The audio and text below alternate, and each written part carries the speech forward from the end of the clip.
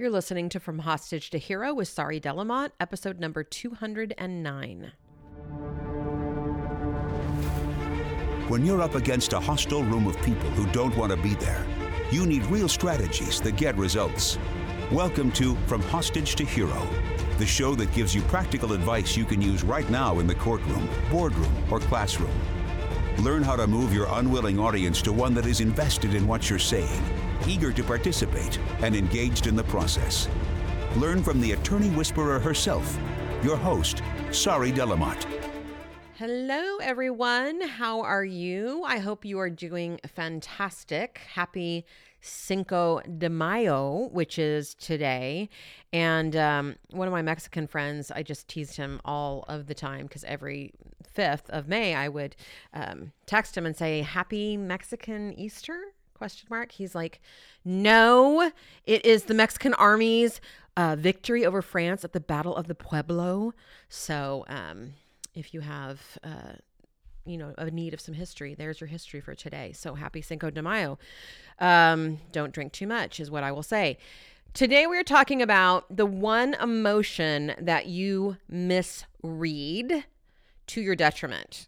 So let's be honest. What's the one emotion that most lawyers feel a lot of the time? And that is fear. We misread fear, and it prevents us from kicking ass in the courtroom, from having the lives that we want to have. So today I want to talk about why that is and what we can do to work with fear and use it to our advantage. So here's what we think fear means. We think it means, when we feel the fear, that I shouldn't do the thing that's causing this fear, right? So maybe we're thinking of trying something new in trial. Maybe we're thinking of changing law firms. Maybe we're thinking of starting our own law firm. Whatever it may be, we feel the fear and we tend to misread it and say, well, this is a sign I shouldn't do it. And I'm going to tell you right now that this is probably the number one reason why you do not have the life that you want, because you do not know how to overcome this, because you're misreading it as a signal that something is wrong. See, we tend to think that if we aren't scared to do something, that's the sign we're looking for, right? Like, this is the right move for me, whatever the change you're about to make, if I don't feel scared about it, if I feel good about it. Nothing could be further from the truth. Most of the time, nearly all of the time, when we are making a decision to change our current circumstances or change the way we've always done things, fear is something that's going to be present.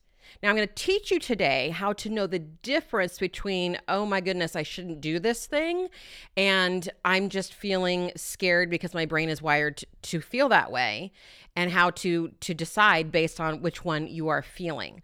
But in general, because as coaches, Kevin and I have been talking about this, so often people come to our sessions and they will say things like, I'm really scared, or I have this fear, and that means I shouldn't do it, right? So this is a common thing, because we're looking for signals in the world and ourselves to tell us that the thing we're about to do is the right thing to do. And so when we get that feeling of fear, we automatically think, oh, well, that means I shouldn't do it. And we just continue to stay the same. Now, got to go into some brain science, which I know y'all love, and I love it too. Here's what you have to understand. Your brain is wired for fear. Fear is what kept us from danger thousands of years ago, and for me, 50 years ago, right? So when we were little kids. Now, you have to understand that fear resides in the amygdala, that reptilian part of our brain, the habit or instinctual part of the brain. Now, we talk a lot about the amygdala around here, and I don't want to give the impression that the amygdala is like the bad part of your brain, right? It's the part that continually keeps you alive, right? We call it the habit brain for a reason. We don't think about filling our lungs with air. We don't think about making sure our heart is beating. We don't think about, having control over our bladder. That's all the amygdala. It's all happening in the habit center of our brain. because that's what literally keeps us alive. So it's a great thing to have. But there are things in there that reside in there, like fear, and it's our non-thinking brain. So we do not want to be making decisions from the non-thinking part of our brain. I would hope you would agree with that. Now, it is risky being a trial lawyer just by virtue of what y'all do. So I did have a podcast on how to rewire your brain for risk. But I also want to point out that just chasing your fulfillment, which is what we're all about here at H2H, is also risky. Why is that? Anytime you're about to change something, your brain freaks out. And that's because it's always on the lookout for danger, because its number one job is to keep you alive. And so when something is unfamiliar, which change almost always is, the brain automatically assumes that it's dangerous because that's the safest choice to make in the spur of the moment, right? We hear a noise, we automatically bypass the prefrontal cortex. It's in the middle of the night, and we automatically think someone's in our house until proven otherwise. That is the safest option. So the brain always goes with the safest option because it wants to keep you alive. Now, that's, again, not helpful for those of us who want to change our lives, become the best people we can be, or just trial lawyers in general. We need to be able to understand what that fear means and how to overcome it after reading where it's coming from. So when we talk about rewiring our brain, we talk a lot about the CTFAR model. It's not my model, but I'm borrowing it from Brooke Castillo. And so C stands for the circumstance, T stands for thought, F stands for feeling, A stands for action, and R stands for result. Now, when we're talking about suffering that we create for ourselves, the CTFAR model is very, very helpful. So you have a circumstance like, I lost trial, or my partner's mad at me, or they said this thing. And then the T line is what creates our suffering. It's where we make a choice about how we're going to think about that circumstance, right? And the circumstance could be something in the future, right? Something we're worrying about, excuse me, or it can be something that happened, something in the past, something we have guilt about or shame about.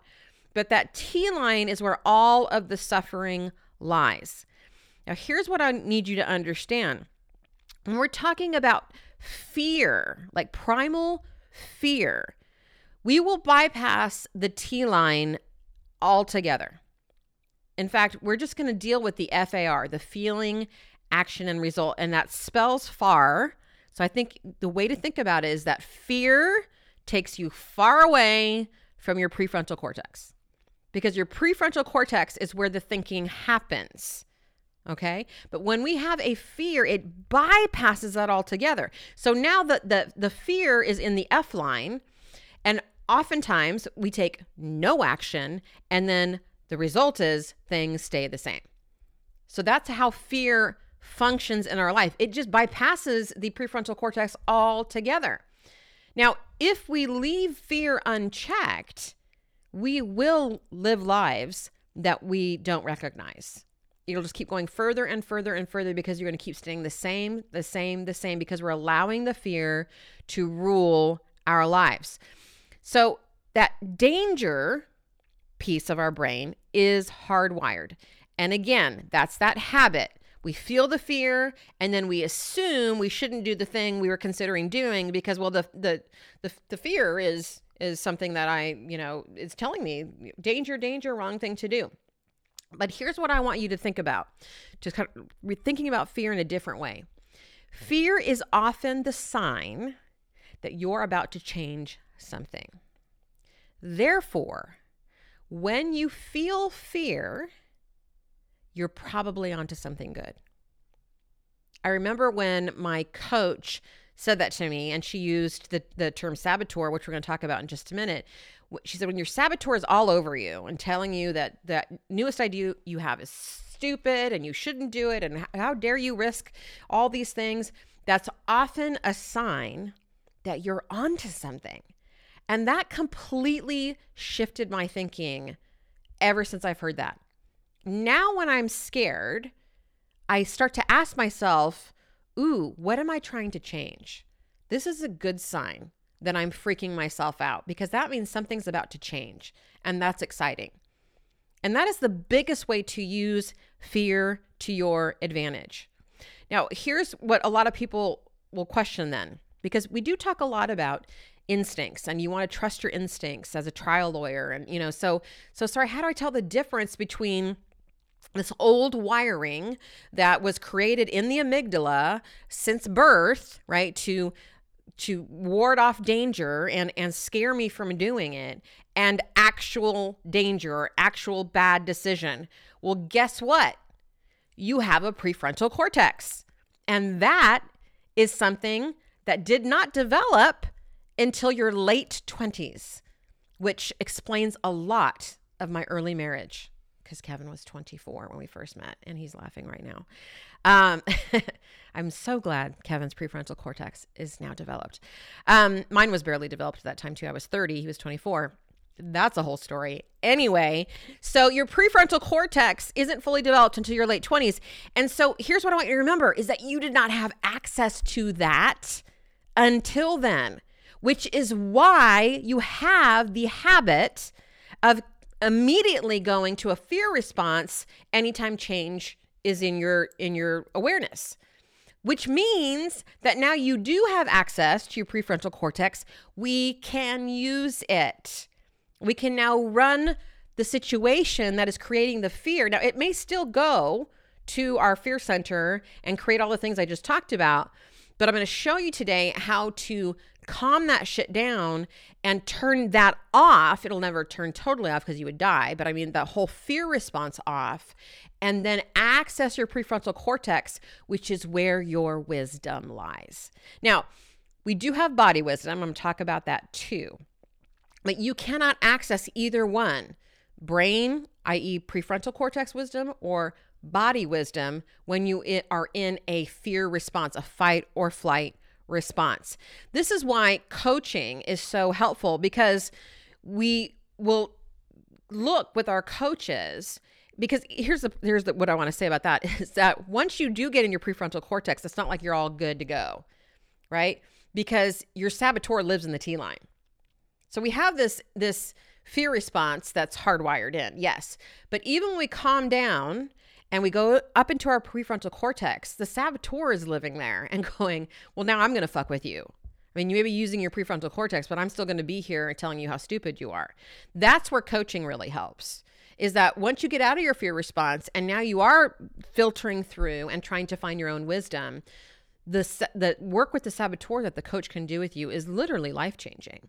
To understand what this voice is and how it's very connected to the fear response and how it's going to try to fuck with you, but for good reasons, and how to have that quiet down. They're very related. But for me, the distinction is that the fear response is a biological thing and the saboteur lives in that T-line. It's something that was created from the fear that we experienced when we were young. So how do you push past your fear? Well, here's what we know about the prefrontal cortex. So we want to have access to that when we're making decisions about our lives and not be guided by this fear response. The prefrontal cortex has to be rested. You have to be fed. You have to be in a space where it can function. Otherwise, you will default automatically to your habit brain. So I'm going to give you 3 steps for when you fear or when you feel the fear response to some new thing that you're going to attempt, that is happening in the moment, whatever it might be, that you can take and start to get out of the fear response and into your prefrontal cortex, or conversely into your body wisdom. They're both very helpful. So the number one thing you need to do when you feel the fear response is calm your nervous system. So Kevin and I both have trauma backgrounds that we've only recently discovered, and come to find out, our traumas love to play with each other. My trauma triggers his trauma and his trauma triggers my trauma. And so when we are triggered, quote unquote, we will absolutely ratchet up, and it's not good. I mean, people look at us and they're like, you guys love each other so much. And we do. We totally do. We are like, I'm the love of his life. He's the love of my life. I love him more than anything in the world except for my daughter. And I mean, we are wildly in love. And when we're triggered, it's not a good situation. So what we've worked out with some help from therapists is what we call pause. So I don't know if you've ever heard the Lady Gaga song, Born This Way, but at the very beginning, she's like, put your paws up. And my daughter just thought that was the funniest thing ever, like pause, like dog paws. Or what does that mean? But we also loved it because it like pause, like let's take a pause. And so now instead of ratcheting up, when one or both of us get triggered, we literally put our hands up in the air and we're like, pause. And the rule is we have to separate immediately and calm down for a minimum of 30 minutes. It takes a minimum of 30 minutes for your nervous system to actually calm down. Then we decide we're going to text each other, even if we're in the same house, which we almost always are because we work together, and say, are you ready to discuss when we can discuss again? And if the person isn't ready, we say, nope. And so we say, great, let's check back in 30 minutes. And normally by that point, we'll say, okay, yes, we can talk now, or let's talk after, you coach your clients today or whatever it may be, but we have to decide on a time to talk. Now, the reason why this works is because we cannot have a logical, rational conversation when we are activated. We are in our fight or flight. We are in our fear response. So the same thing goes for you, whether you're dealing with someone else or it's just your own fear. Primarily, the thing of primary importance is to get your nervous system calmed down. So for us, that means separating and then doing something that calms our nervous system. That's going to be different for everybody. For Kevin, he goes and plays his drums. For me, I might do some yoga or take a bath. You're going to have to find out what that is for you. How do you calm your nervous system? Right? Now, because I have a trauma background, I just this year started going to massage every single week, not just because I hold a lot of tension in my body, but because it calms my nervous system down. It's literally something I do to help me stay in a calmed nervous system situation. The second step after you've calmed your nervous system down is to now go into observation mode. So now that you're calmed down, I just want you to start to notice what your body's trying to tell you. Right? So I've started this new therapy with a somatic therapist, which is super cool. And so she will ask me about traumatic stuff in my life, and then she will notice what's happening in my body. And so this last session, we're on Zoom when she can do this. She said, do you notice that when you're talking about whatever I was talking about, that your shoulders go up? And I said, oh yeah. And I dropped them right away. And then when we talked about when I was calm and grounded, she said, do you notice now anything different in your body? And I noticed that like my feet were now flat on the ground and I felt much more grounded. You can also do this. So you can start to notice what your body does when you are in fear. And this is helpful because when we go to step 3, which is how to work with your fear, this is going to give you some insight like, oh, I'm in my fear response again. It's a great tell, so to speak, for you, not for anybody else. So when my shoulders start to go up, for me, I now recognize that is me trying to fix something. That is me trying to hold something up that's not mine to hold, right? Whether it's trying to work out something for my husband that he can easily work out for himself, or try to work out something for my family because, they put that on me, whatever it may be. That's my signal. Oh, okay, I'm trying to hold something that's not mine to hold. So you can observe and notice what is it that your body does when it is in the fear response. Oftentimes you can't notice in the moment. So you have to kind of think and you go, well, I don't really know. But just taking that moment to go, just check in will have you more aware when it's happening. The third thing is how to then work with the fear. So notice, we didn't go to, okay, well, how do I fix this? Which is where I want to go a lot of the times. We first said, okay, calm the nervous system down, minimum of 30 minutes. Second is just observe. Just take a moment to be like, okay, where am I right now? What's my body doing? How am I feeling? How's my breath? The third thing, now that we've got all that, we have a little bit of awareness and we're calmed down, is we are now going to be with it. We're going to learn how to be with it. We're going to take it and we're going to reframe it. So this is a great place to use your CTFAR, for example. Now you can go back and you can say, okay, I was feeling fear because of this circumstance. Now, if there was a thought in there, there often isn't. You can throw that in the T line, right? And then you can go and do what we call a proactive CTFAR model, what you want to be thinking. And you can say, okay, the next time that circumstance comes up, or the I'm going to be discussing whether to go out on my own. Here's what I want to choose to think about it. Because here's the thing, we cannot manage our thoughts when we're in a fear response. We are literally not thinking. So that's why you need to calm down and observe and then start programming what you want to do in those situations. Here's how I want to be in that situation. As part of our pause with Kevin and I, once we have calmed down and once we have decided when we are going to reconvene, then we both have these exercises that we need to go through about when we talk again. And part of what those exercises are is to say, how do I want to be in this conversation? We actually have to decide that for ourselves. I want to be calm. I want to be clear. I want to be kind, whatever it may be. We have to decide that ahead of time, and you can do that too. You can say, okay, when that happens again, I want to be this way. I want to think these things. But you can't do that, again, unless you are calmed down. Other things that I do, I journal. You may have heard me in a previous podcast say that I journal. I write down the bad things about myself because that's my saboteur. So I'll write that down, and then I'll write what I want to think instead. You can journal with your inner leader. This is a great exercise. Some people do it with God.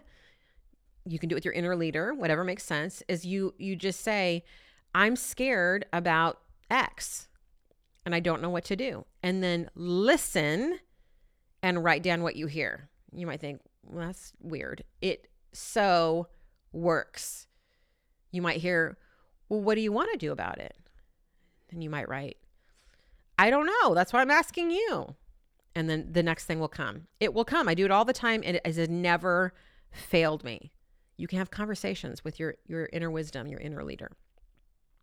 Fear, what I want you to leave with, and I'm going to give you a caveat too before I let you go, is something that you're all going to feel. We're all going to feel because it's wired, but it does not necessarily mean what you think it means, which is what I'm about to do is bad. Oftentimes, it means what you're about to do is exactly what you need to do because fear is a response to change. And change is often good. It's scary, but it's often good because we're trying new things. Now, how can you tell whether it's the good fear, okay, I'm feeling scary because I'm about to change and that's good, and the bad fear, like this is something bad that I shouldn't be doing? Well, again, when you calm yourself down, you're going to be able to run it through your prefrontal cortex and your inner wisdom will know. That's the first thing, is that you cannot stay in the fear response and say, well, I feel bad, so that means X. You need to do these 3 steps. And once you get to step 3 and you have access to your inner wisdom, you will know what the right thing to do is. Absolutely. But the caveat I want you to take is if you have not already read this book, Gift of Fear, by Gavin DeBecker. Every single person should read this book, especially women, but everybody, because he talks in there about how people tend to override their instincts when in actual danger. So isn't this interesting? I think that we tend to, when we actually don't have danger and we feel the fear, we'll not do the thing. But when there's actual danger, we tend to override it. So I just want you to be aware of that. That is our tendency as human beings, is when we feel fear and we don't need to be actually feeling fearful, we will shut down whatever it is that's causing the fear. But when there's actual danger, we will override it to be polite, so on and so forth. I'm just going to read a little bit from chapter 4. He says, he's talking about a rape survivor who had downplayed all the signs before being raped. And of course, none of this is victim victim shaming at all. He just works with survivors by empowering them by saying, okay, here's the things you missed that you can now be on the lookout for to protect yourself in the future. And so he talks about forced teaming. I think some of you guys will find that this is very interesting with trialers. Forced teaming is using we, right? We got a hungry cat up there. Wow, we got a lot of groceries we're carrying, right? It creates this we're in the same boat attitude. So that's something that somebody trying to deceive or hurt you may use. Charm and niceness, right? Being super charming to try to get you to do something that you don't want to do. Too many details. Thought this was interesting for trial lawyers, right? People who want to deceive you will often use a simple technique that has a simple name, too many details. And so when you have a lot of details, he says when people are telling the truth, they don't feel doubted, so they don't feel the need for additional support in the form of details. Come on now, that's useful for you in the trial world. Typecasting, labeling someone in a slightly critical way, hoping that they'll feel compelled to prove that their opinion is not accurate.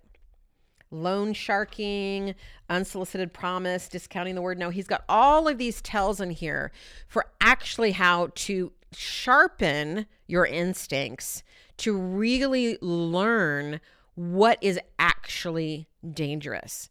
So when you are getting really good at managing fear, which I think all of you need to do, every human needs to do it, but particularly trial attorneys, what I want you to be thinking about is the fear that is created from our brain wiring, but then really honing in on how to get really sharp with your instinctual fear, which is actually telling you something is wrong. And Gavin DeBecker's The Gift of Fear is a fantastic way to do that. All right, well, I hope that helps. Start looking at fear as a sign, either that you have real danger by reading the book, or that you're about to change something and it can actually be a positive, exciting feeling to have. I know that feels weird, but it can be. All right, talk soon. Have you ever wished that you knew what the jury was thinking? Well, grab a pen and paper because I'm about to give you instant access to a free training I created for plaintiff trial attorneys called 3 Powerful Strategies to Help You Read a Juror's Mind. It's going to help you to understand what the jury is thinking so you'll feel confident to trust them and yourself in the courtroom. Ready for the address? Go to sorryswears.com/jury. Enjoy!